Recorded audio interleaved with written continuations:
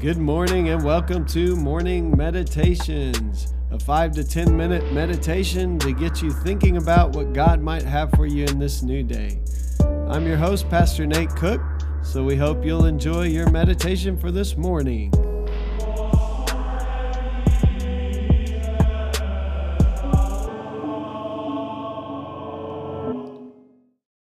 Hey, this is Pastor Nate, and this is your morning meditation for this morning.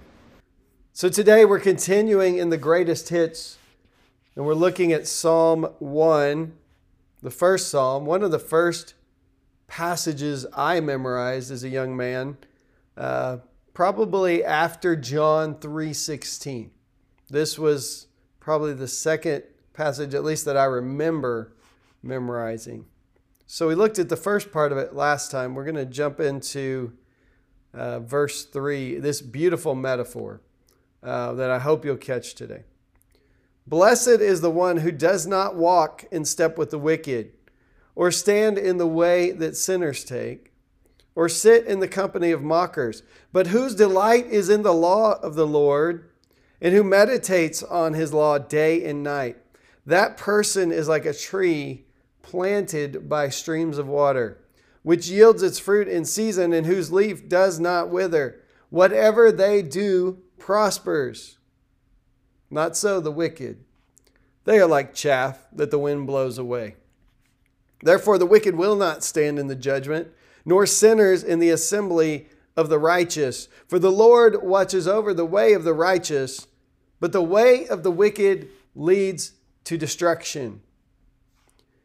So last time we talked about this one who meditates on God's law, and we said that's not, some kind of, although silence is not bad for us, it probably would be better if we were silent more, but it's more about reading the word, reflecting on the words, catching that word or phrase that jumps out at you, and then sitting with it and thinking about it and responding to the Lord in it with prayer.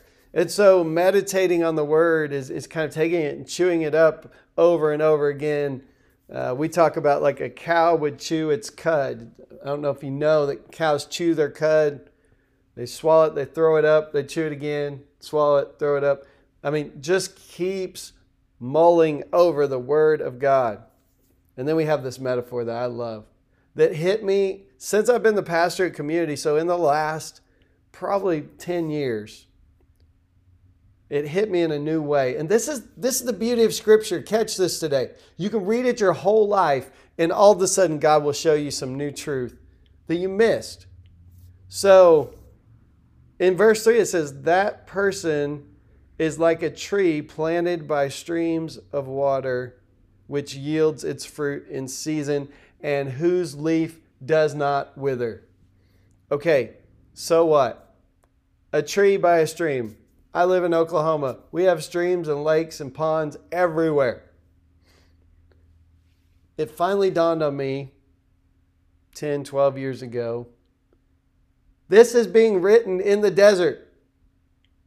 So as much as I know what a tree by a stream looks like, in the desert, here's what happens. Wherever you can get water, things grow. If you can't get water there, things die. That's just the truth. Desert soil is good for growth, but if there's no water, everything dies. If you've ever seen an overview, an aerial, look it up when you're done with this podcast, but look it up, an aerial of a desert golf course. What you will see is this big brown patch, and then where the golf course, where they've put their sprinklers and they've watered, bright green fairways. This is the image that the psalmist is using. Because a tree planted by streams of water has a constant source of water. It has a constant source supplying it so that it can grow. And so the psalmist says, when you meditate on the law of God, when you're in the Word, when you're thinking about it, not just reading it over, but when you're digging into it, when you're letting it transform you, when you're letting it read you, when you're being honest with God about it, when you're responding to it in prayer, when you are chewing it over and over and over again, you become like this one who's planted by a stream of water. You're constantly nourished. And guess what? You'll bear fruit. It says this tree's leaf does not wither. Like the leaves don't wither. And they continually prosper. Now, does that mean you're going to have a lot of money, a lot of success? Prosperity gospel would say yes. Pastor Nate would say no. But what it means is you're going to have peace. You're going to have joy. You're going to be blessed.